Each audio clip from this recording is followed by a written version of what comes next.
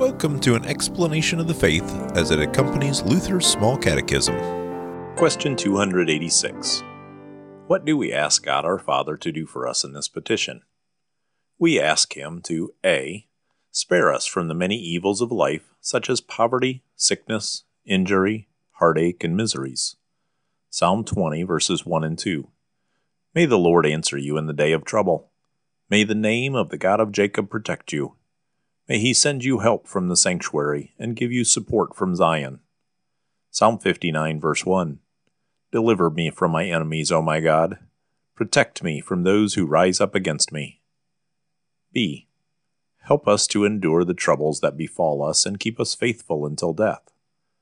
Acts 14, verse 22. Through many tribulations we must enter the kingdom of God. Psalm 91, verses 9 and 10.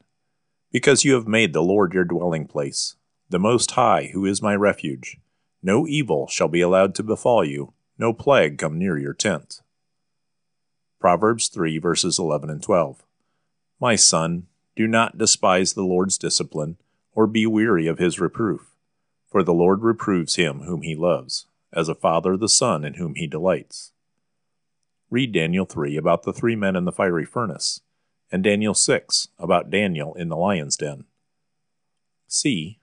Keep us faithful to Him, free us from this present evil age, and take us to Himself when we die. Galatians 1, verses 4 and 5. Christ gave Himself for our sins to deliver us from the present evil age, according to the will of our God and Father, to whom be the glory forever and ever. Amen. 2 Thessalonians 3, verse 3. But the Lord is faithful. He will establish you and guard you against the evil one. 2 Timothy 4, verse 18. The Lord will rescue me from every evil deed and bring me safely into His heavenly kingdom.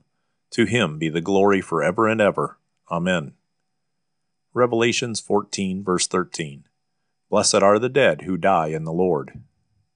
Revelation 21, verse 4. He will wipe away every tear from their eyes, and death shall be no more.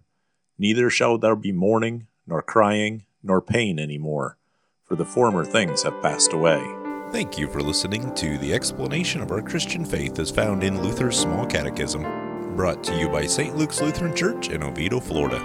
This podcast is from Luther's Small Catechism with Explanation, copyright 1986, 2017, copyright 1986 Concordia Publishing House. Used with permission, all rights reserved. Purchase a print copy of Luther's Small Catechism with Explanation. Please contact CPH at 800-325-3040 or visit them at cph.org.